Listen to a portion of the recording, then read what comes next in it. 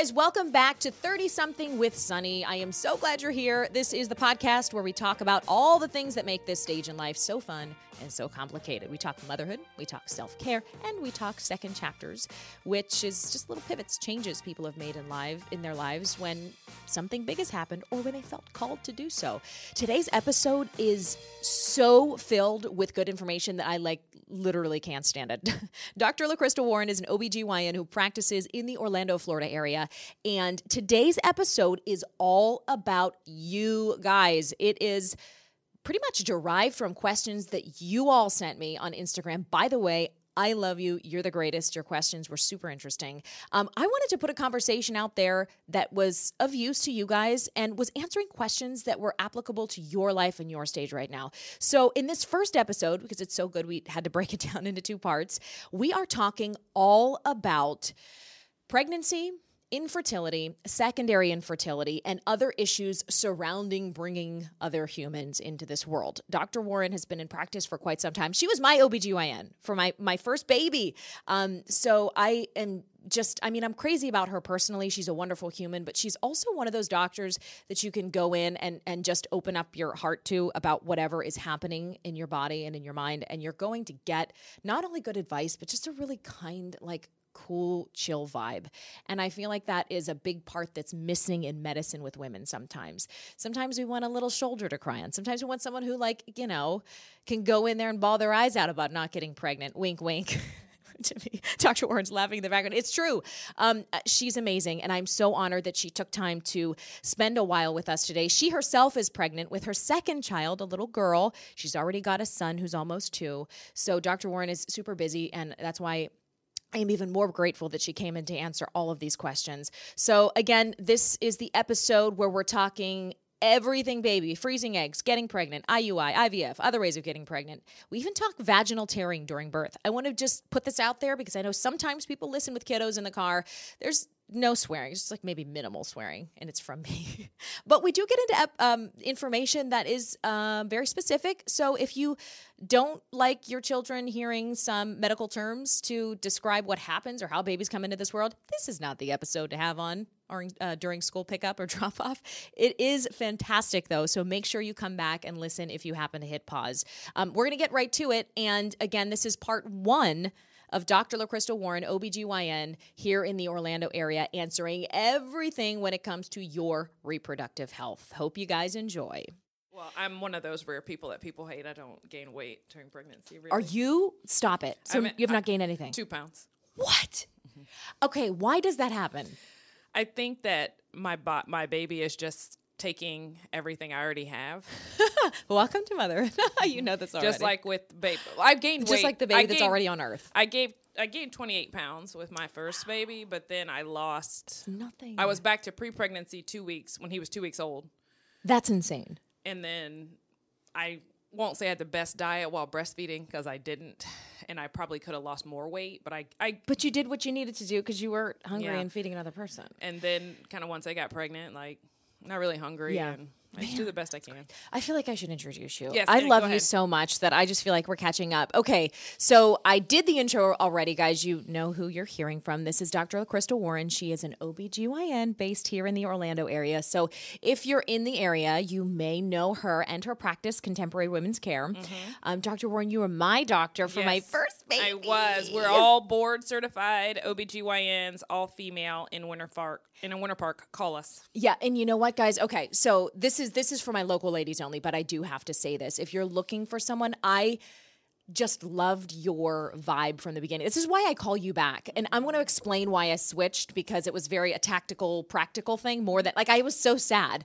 I switched 7 months into my second pregnancy because I was going for a VBAC. Sure. And at the time you guys didn't have enough doctors on staff to send someone to watch me at the hospital or, but I was so sad. I was like, do I have to leave you, doc? And just as an aside, we never take that personally. I don't take that personally if you don't like me, if you don't, if your needs aren't met at our practice, we don't take it personally, and we take you back too. If like we have some people that leave, back. We have people that leave and they want to have their babies with midwives, and then they come back to us for GYN care. That's fine. Love it. I love it. Yeah, it's just such a young you get us vibe, which is why I called you back for this. I've like interviewed you several times since I started on my own ventures here, and the last segment we did was on YouTube. It was all the questions you wanted to ask your OB-GYN, but we're too embarrassed. And it was such a roaring success. It turns out people have a lot of questions that they are embarrassed to ask face to face. And I love that we have this opportunity to do this because like you're like a friend.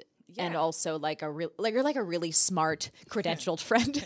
It's nice. I find it, to me, I don't think people are embarrassed to tell me anything because sometimes I think people tell me a little bit more than I need to know. Stop. Tell me. Can you tell me what they tell you? We won't use names. Oh, well, that they have multiple sexual partners freely. People in open marriages. People have sex rings. I mean. Wait, like what is a sex ring? So interestingly, that was my partner's patient. Okay, tell me more. But basically, there's a group of people and they have sex with each other. And they come in routinely and they get their testing and everything. Do they come get tested together too? Well, we just see the women. I don't know what the men do. But. Oh, my God. This is so juicy. So people tell me that stuff. They tell us about, everything. Everything. I mean, you probably hear relationship problems. Well, we hear a lot of relationship problems. Husbands cheating on wives with prostitutes, finding out because because of text messages and Cash App. I mean, come on. I mean. That's dumb. Yeah, it's super dumb, right? People pay their prostitutes via Cash App. Yes, they do. Wow. Well, you deserve to get caught. Yes, they do. For the record, you are dumb in more ways than one. Oh my gosh, this is crazy. So we hear that. So it surprises me that there are things that people are embarrassed about.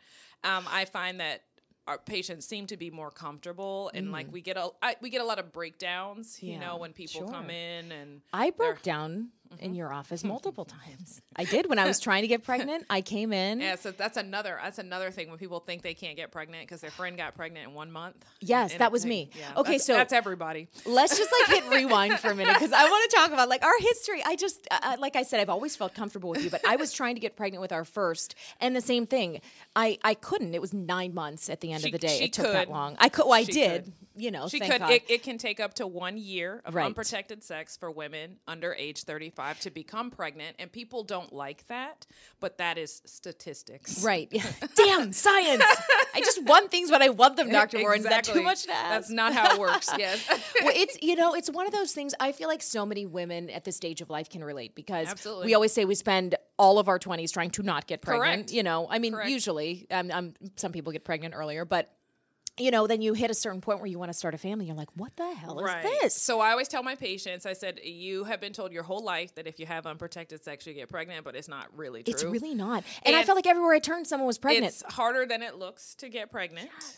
Each month, you only have about a 20 to 25% chance of getting pregnant, and that decreases with age. And it's just, that's not commonly known. Yeah, that seems low to me, and I'm a mother 3 times over. I still am like, what? But it's still harder than it looks. Yeah. There's a 5-day window, maybe less, and it's hard to get pregnant. Okay, so let's start here. I have a bevy of fantastic questions. And by the way, guys, I should say this at the outset.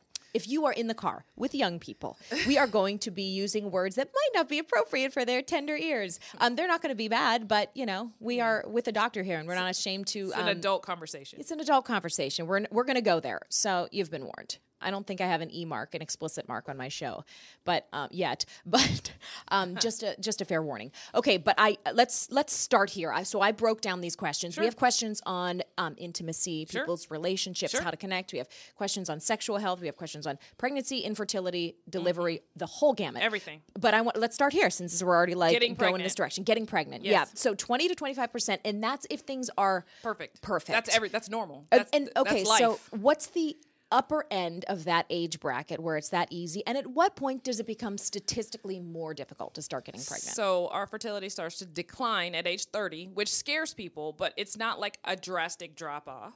Okay, at age 35, you're considered advanced maternal age, but really over age 40 is when you're really going to see the drastic, you have like a 5% chance of getting pregnant. Right. But there are a lot of people on this earth. So 5% of billions is still a lot of the people. So, I mean, don't take that to mean, because some people take that to mean you can't get pregnant over age 40, but you can. Mm-hmm.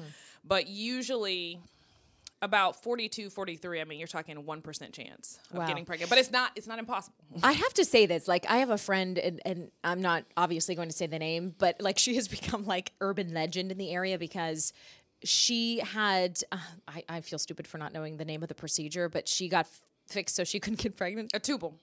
She had her tubes tied. Yes. Hello, Sonny. Yes. Welcome to my professional show. And he had a vasectomy, but she still got pregnant. So there's a 1% failure rate. On which end? Both. Oh my God! I said that child was meant to be here. That's all. That's all it has to be. Now we'll say for vasectomies, they have to go back for their confirmatory test. Yes. And if they don't do that, then you can't say whether or not it actually took, because it can fail. Sure. And then even if it's done perfectly, there's a 1% failure rate. And then for tubals, we always quote 1% failure rate. Okay. Wow. Mm-hmm. Okay. So say we're career women. We like to go out and do our own thing in the world. We're not necessarily in the family way yet, but we want to make sure our bodies are optimally primed for the time when we do that. So what are things we need to be doing diet-wise and lifestyle-wise to make our fertility where it needs to be? It's a good question. Everybody should maintain a healthy diet and lifestyle. Like, that's really all. Everybody should eat right and exercise. Whether or not that's going to affect your fertility, we don't know. Of course, everybody's worried about being infertile. There's no test we can do to see whether or not you can get pregnant. You just have to try. If you're under 35 and you've tried for a year, then we recommend evaluation. Unless you have irregular periods. If you're over 35, we recommend evaluation after 6 months. If you can always come in and talk to us for what's called preconception consult. And then basically what we do is just talk to you about your life. Make sure you don't smoke. ACOG, which is the American College of Obstetricians and Gynecologists, they recommend that women of childbearing age don't drink at all. I think that's outrageous. So you can socially drink, but obviously you don't want to be an alcoholic. Sure. And the reason that they recommend that is because we don't know how much alcohol is okay and what would lead to fetal alcohol syndrome. Obviously, we don't recommend drugs, exercising, not being overweight. So people don't realize being underweight or overweight actually impacts your period, which impacts your fertility. So often people that are too thin or too obese have difficulty getting pregnant. I had a question specifically about freezing of eggs. I know so many people who have done this. Yes, and that's newer technology, so don't feel bad if you didn't do it. Sure. So okay. Well, at what age is it a good idea? It's reasonable. The younger, the better. The younger, the better. However, if you are in a position where you have a man and you can get pregnant, you should just do it. Right. You can swing what if they're single? If you're single, then the earlier the better to get a consult with what's called a reproductive endocrinologist. And it costs money and you have to do hormones, but you have your eggs. It's called cryopreservation.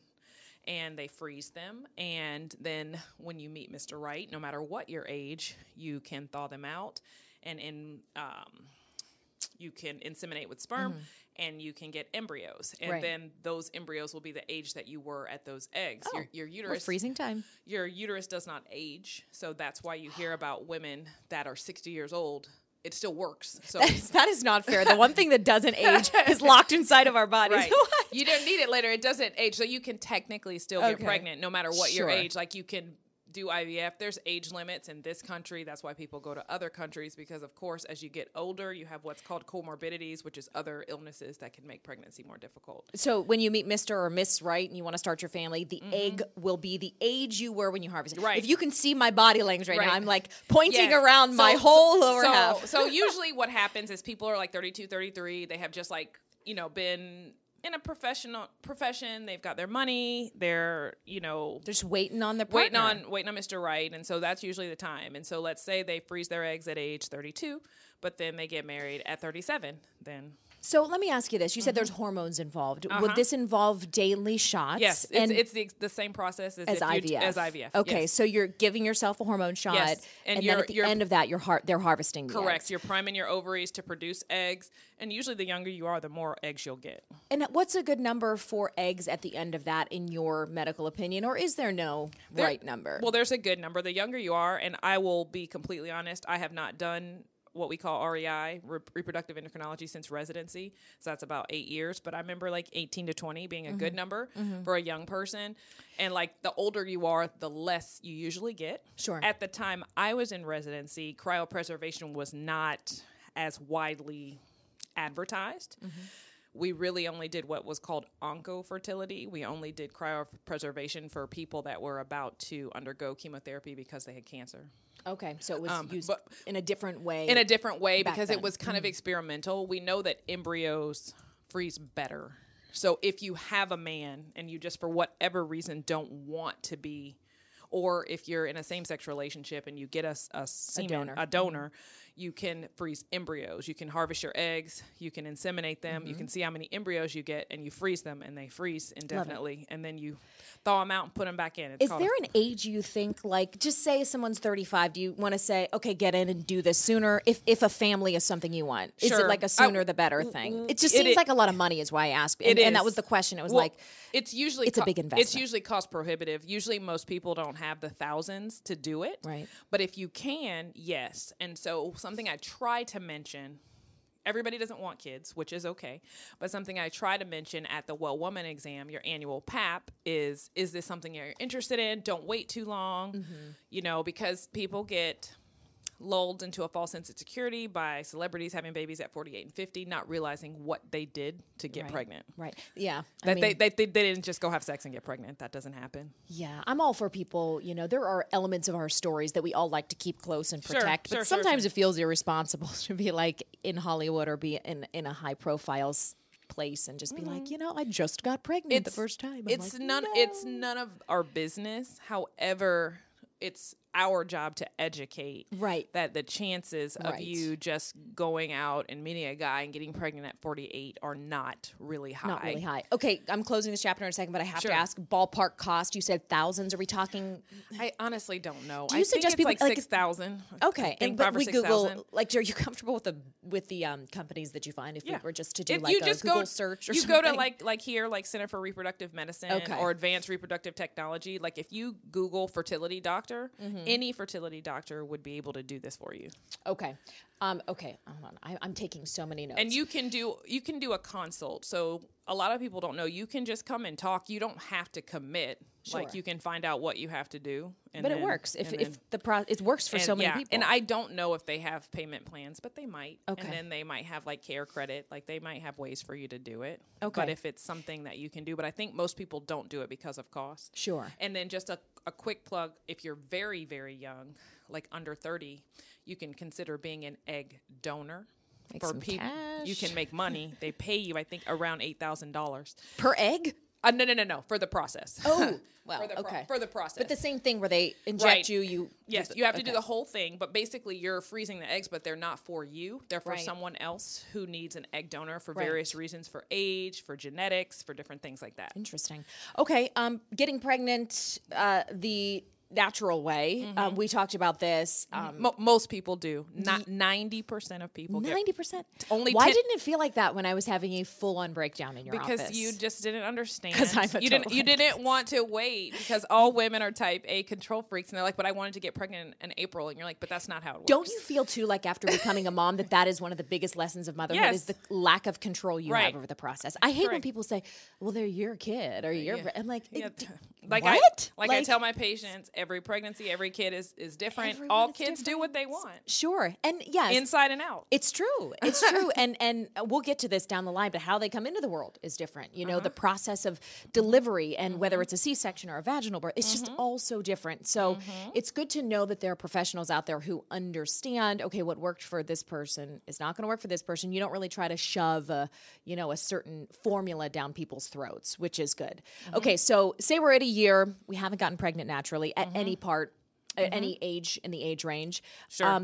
What do we do next? So you can either make an appointment with your OB-GYN Or you can actually call up any fertility specialist and get a consult. Do you suggest they go like straight to IVF from that? It depends. Not IVF. There's a lot of things before IVF. There's IUI. There's IUI. First, there's ovulation induction. There's just medicine to help you ovulate. And then for people that don't get their period regularly, and then you can either do what's called timed intercourse. We just send you home and you have sex and get pregnant. Like a prescription. We can do that. Go bang. We can do that in the office.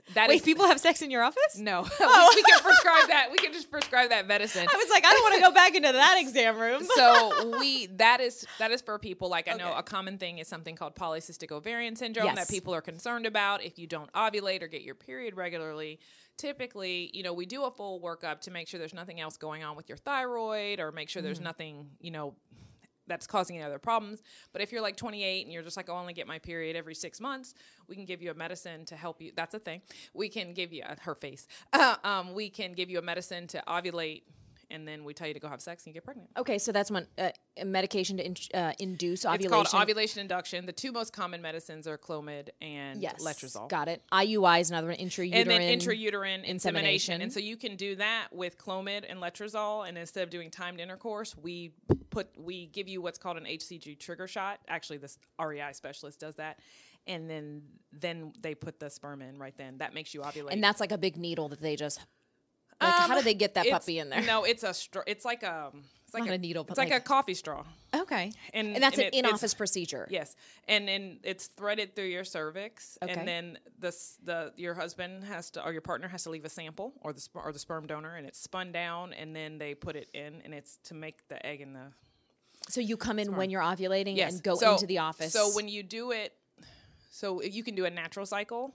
Or you can do an HCG trigger. The HCG trigger makes you ovulate, so they can time it, and then they know when to bring you in. So IUI is another option, and then IVF. And then IVF. Okay, so IVF is last. Right. So you would run through those other two options, depending on what the cause of your infertility is. Okay, interesting. And obviously, we want to mention this too. I mean, we said this already. Everyone's experience is different. I personally always think it's a good idea to go into your PCP, your primary care physician, and get a workup, get a blood lab. Like, know what you mentioned the thyroid. There's so many things that you can know your health. thyroid, but your female hormones don't count, so don't check those. Oh, why? Because there's nothing that we can do. So your estrogen, your progesterone, your LH, and your FSH for a normally menstruating woman are going to be widely variable depending on the day and where you are in your cycle. Sure. And it's not like your thyroid where if they're abnormal, you can just give a medicine and fix it. So there's no utility into that. It becomes useful if we're worried that you're in early menopause. That's the only thing, which is extremely rare. Don't worry about that. Okay, so you're saying sometimes ignorance is bliss.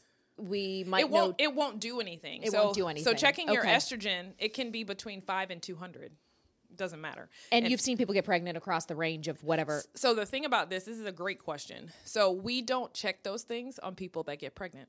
Yeah. So we only look into things for people that can't get pregnant or having trouble. And the thing about it is that's not part of the workup. Right. Okay. Because it doesn't tell you anything. Because if you get your period, then your hormones are normal. Oh, that's so many factors that go into this. Yeah. I feel like it's not fair that we've got to shoulder all of this. But most people get pregnant, though.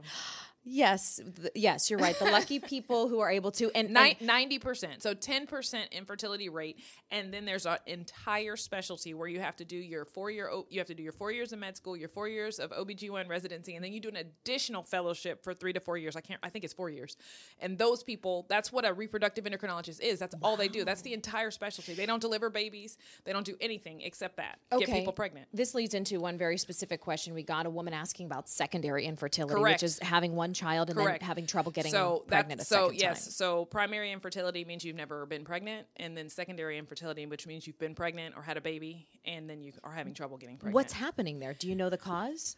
A lot of times it's unexplained. So basically, she could have had a change in her cycle, and she's not getting her periods. She could it could be male factor, could be a different partner, and it could be him. If it's the same partner? It could still be him. And then 10%, it could be a tubal factor, and then 10% of the time, it's unexplained. What are the tests that someone at that stage can run through? I read online, God, how many times do you hear this? And you hate me for saying this. I read online one time, Dr. Warren, that this girl did this test, the dye test. The HSG. Yeah, so, and it opened up her pathways and she got pregnant. Part of the workup. What's that test called? It's called a hysterosalpingogram. scintigraphy, Ooh. which is HSG. Okay. And so so what that test is looking for is whether or not your tubes are open or blocked. Okay. And so there is a theory that there could be a mucus plug that is moved when you do the test, and then people get pregnant after that. Now, do we do that just so people can get pregnant? The answer is no, but it's part of the workup. Sure. At what point? But that is also a $1,000 test that's not covered by insurance, so you can't just go and get it. It's called the HSG test. Okay. It could be 500 to 1,000. It's for someone in their 30s, because this is the 30 something podcast, who is experiencing secondary infertility. How many months out do you think they should be waiting to do something like that? 1 year still. If they're under 35. If you're over 35, it's 6 months. 6 months. So that stays firm. You still have to try. The thing is what people want us to do, which we cannot do, is tell them if they will be able to get pregnant and when, and we cannot. Why? We can't. And so what people want to do, and they're like, but I want to get pregnant right now. Yeah, you're like, doesn't matter. It doesn't matter. And then there's a lot of factors. Sometimes we talk to people and they're like, my husband travels. They don't have sex enough. Some people don't have sex enough to get pregnant. By the way, the unsexiest sex in the world is procreation sex, for the record. It's like a job. I remember being like a job. Listen. And Andrew was like, let's go. That's my husband. I'm like, let's go. I know, but it works. I mean, you do have to know. Well, that's called trying. So when someone says, well, I haven't used protection in 10 years, that's not trying. You have to actually try. Yeah, you do have to know. Do you suggest ovulation kits? Plus or minus. I don't think there's anything wrong with it. The first thing I recommend is an app on your phone, a fertility tracker. Okay. Or, most people aren't that familiar with the cycle to be able to use a regular calendar. Do you know? Okay, I've always known the dates, like the start dates of my period. You should. But I did not understand like the cycle luteal phase. I mean, no one does. That's what we do. That's what we explain. But like, shouldn't we have and I'm saying this as we as a group and myself included, shouldn't we have a little more knowledge about our bodies? Well, let me tell you something. I every day get asked which days of the month am I most fertile. So this is a very not well-known topic. 50% of pregnancies are unplanned. People do not understand how it works. I'll tell you this. I do not know how I got pregnant with our third, because I was 2 weeks... Unprotected sex. Well, it's really simple, Sunny. But no, listen, Dr. Warren, it's crazy because I have very regular cycles. Sure. TMI people. Sorry, if you have issues with blood or vaginas, like, click off now. I have a regular period. It's 28 days. You could set a clock by it. And the time that she was conceived was completely like in the safe zone. It was the weirdest thing. And so for someone with a normal cycle, it was perplexing to me. Well, the thing about it is most people, it's not perfectly 28. Sometimes it's 27. Sometimes it's 29. And the thing is you retrospectively figure out when you ovulated. So that's why you have to have sex. You only know after the fact, yeah. That's why you have to have sex multiple times during the fertile window, because you don't actually know when you ovulated. And so you might think, I always ovulate on day 14, but that time you ovulated on day 12. And that's how you got pregnant. Well, I'm glad we did. Best surprise ever. The morning that it was so weird too, because the morning, sorry, we're veering into personal territory for a second, but we were not, our youngest was 2 and some change. And I was sitting on the couch one morning with her, and I was like, something compelled me to stand up and go take a pregnancy test. I was like, I think I might be late. I might not be late. I'm just going to do, like, it was like someone just lifted me up off, and I went and I peed on the stick, and I was like, holy shit. Like, what is this? What is this? And it was perplexing to me. And we were so out of the window that it's lesson being people. You can think you know your body, but apparently you don't. So what I tell people is if you don't want to get pregnant, use birth control. Yeah, I know. Well, it made me a total crazy person. We're going to get to that too. Like I'm pretty like intense as is, but whew, that was not pretty. Okay. So we covered secondary infertility. We had, we're going to get into, this is another quick pregnancy question before we move on to birth and delivery. Do I really need to wait 1 year plus after giving birth before trying to get pregnant again? So the technical answer is yes, but it depends on your age. So ideally, we recommend 18 months between deliveries. Okay. Now, you can have a 9-month-old and technically be... Technically. Now, of course, we all went to school with someone that had brothers and sisters in every grade. So, of course, it's quote unquote okay. But if you're planning it and you're able to, then it's better for your body to decrease the risk of preterm birth and other complications. Okay. Most of the time it's fine, but that's usually unexpected. Sure. So if you're going to plan it, we would like you to at least, like if you wait 1 year to start trying, then you'll have 18 months between deliveries. If you're 38 then I say after the baby is 6 months, you can start trying. Also know that you will always pee when you sneeze if you plan them that close together, because stuff even if you don't, there's also an entire specialty dedicated to that. Oh, we're gonna called urogynecology. Yes. Oh my goodness. There's so many things happening with us. we have fellowships, so you can deliver babies or not. You can do just what we call pelvic floor reconstruction, urogynecology. You can do just reproductive endocrinology and infertility. You do just gynecology, oncology. Doesn't it speak to the beautiful complexity of women that there are literally categories for different types of doctor under what you do? Like you have to do your 4-year OB-GYN residency, and then you have to do an additional 4-year fellowship. Yes. I think it's wonderful. I mean, we're lucky to be alive in a time where we understand this much. There was a time when we were just told to go sit in the corner. Sorry, can't have get your pregnant. baby. Yeah, sorry. That's it.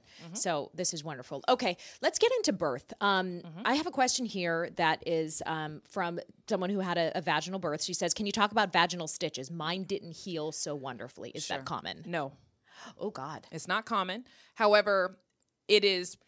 How do you know if they didn't heal? Let me ask. So that was going to be my next question. So it depends on what happened. So the chance of it getting infected, breaking down, not healing correctly is extremely low.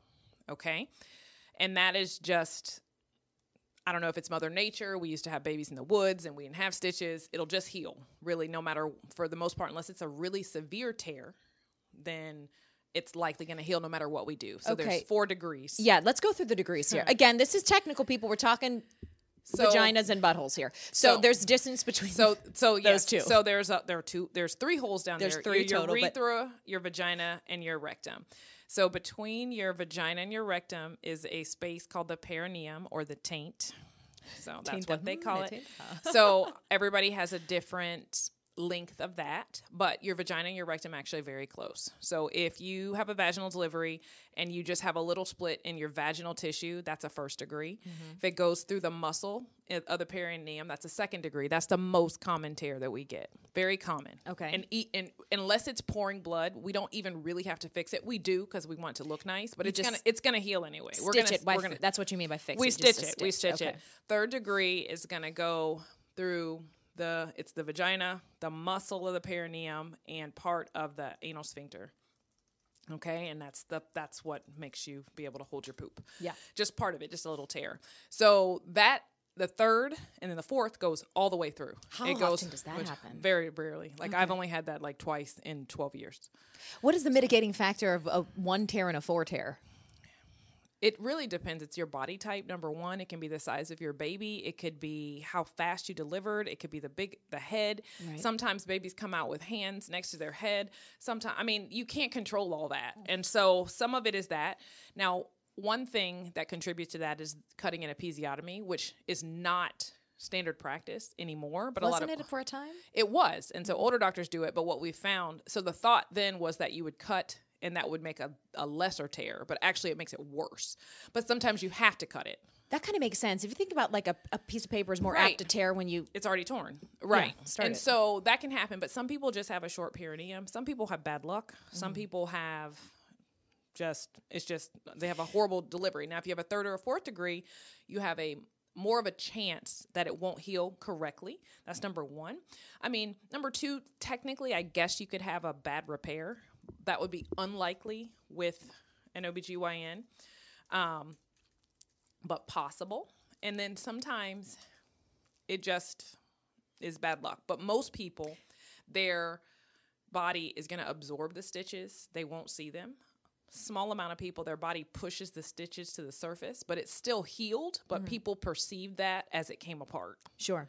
And these are stitches that are supposed to be dissolving, right? Always. So what do we do if we're in the position where this woman seems to be, where she's aware that there could be an issue, maybe something feels different or looks different? Is that fixable? Well, no. It depends. So basically, for the most part, 99% of the time when someone thinks there's a problem, we just have them come in and we're like, oh, this is fine. So we actually don't recommend that you look, that you touch, that you do anything until you see us back, because it looks horrible. If you look, you're like, there has to be something wrong with this, but there's not. And then let's just say it's been 2 weeks later and part of it did split. We can't put it back together. You have to do what's called let it heal by secondary intention. So you have to let it heal completely. And then you have to see what the deal is, and then you'd have to take them to the operating room, put them to sleep, and fix it. But we're not going to do that if you're going to have another baby. So we just tell you to deal with it. But that is very, very uncommon. And it's mostly cosmetic. It's not functional. Sure. Now, if you have a 3rd or a 4th degree, mostly a 4th degree, if that's not repaired correctly, you could get a fistula, which is a connection between your rectum and your vagina, and then poop comes through your vagina. So that is a big deal. That sounds like a big deal. Very uncommon. Okay. Because the tear is uncommon. And then we actually don't fix that. We send you to colorectal surgery and they fix it. Wow. These are things. And then if that happens to you, the next time we recommend that you don't have a vaginal delivery, that you have a C-section. Sure. And like you said, important to mention, this is uncommon. We should not, if we're pregnant out there, we don't want to freak you out. But it is good to know. It's very uncommon. Please don't worry about that. Most people have a 1st or 2nd degree. Right. The more kids you have, the less likely are you to tear. There's just because it's stretched out. There's the theory of, again, I'm doing hand motions that are, you can't see, but are, there's a theory out there that if you massage during labor, right? We do. Does that help? Like the tissue around the vagina? We do perineal massage, but everybody has different tissues. So some people swell more than others. Some people push longer than others. Some people have bigger babies than others. But even if you have a 6-pound baby, if you have what's called a small introitus, which is the opening to your vagina, then it's going to tear. Yeah. I mean, it's just how it works. But most people, it's still only a 1st or 2nd degree. But whenever we have you push, that's why we encourage you to let the baby's head sit there as much as possible. Because it naturally... Because it stretches it. It's okay. usually not the head. Sometimes it is. I mean, absolutely, sometimes we just see it tear to come out. But it's often the shoulder. After the head comes out, the shoulder has to come out. Sometimes the hand is up above the head. I mean, those and are listen, by that point, you were just so grateful that your baby is coming out. Care, that you're just probably not aware. It's just really not uncommon. Right. So like what we call an OB-GYN, that's our bread and butter. Like to sew up a 1st or 2nd degree. I mean, we can do all of them, but a 1st or 2nd degree, that's routine. Like the last time I was on call, I did 4 deliveries. Everybody had a 2nd degree. Wow. It's their first baby. That's normal. Right. It's not anything that was out of the ordinary. Okay. I mean, well, that's good to know. Yeah, I read that question. I was like, there's got to be some variation on this Most answer. of them heal. I have only, since including residency and practice, I've seen 1 infection. Okay, so... And that patient actually had a delivery outside and a repair by a midwife. So I don't know what happened.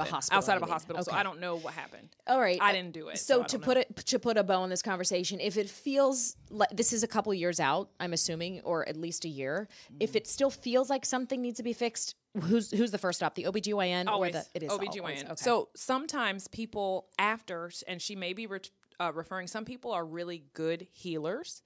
And they get what's called granulation tissue, or they have like an extra piece of overhealed tissue and it hurts or it bleeds.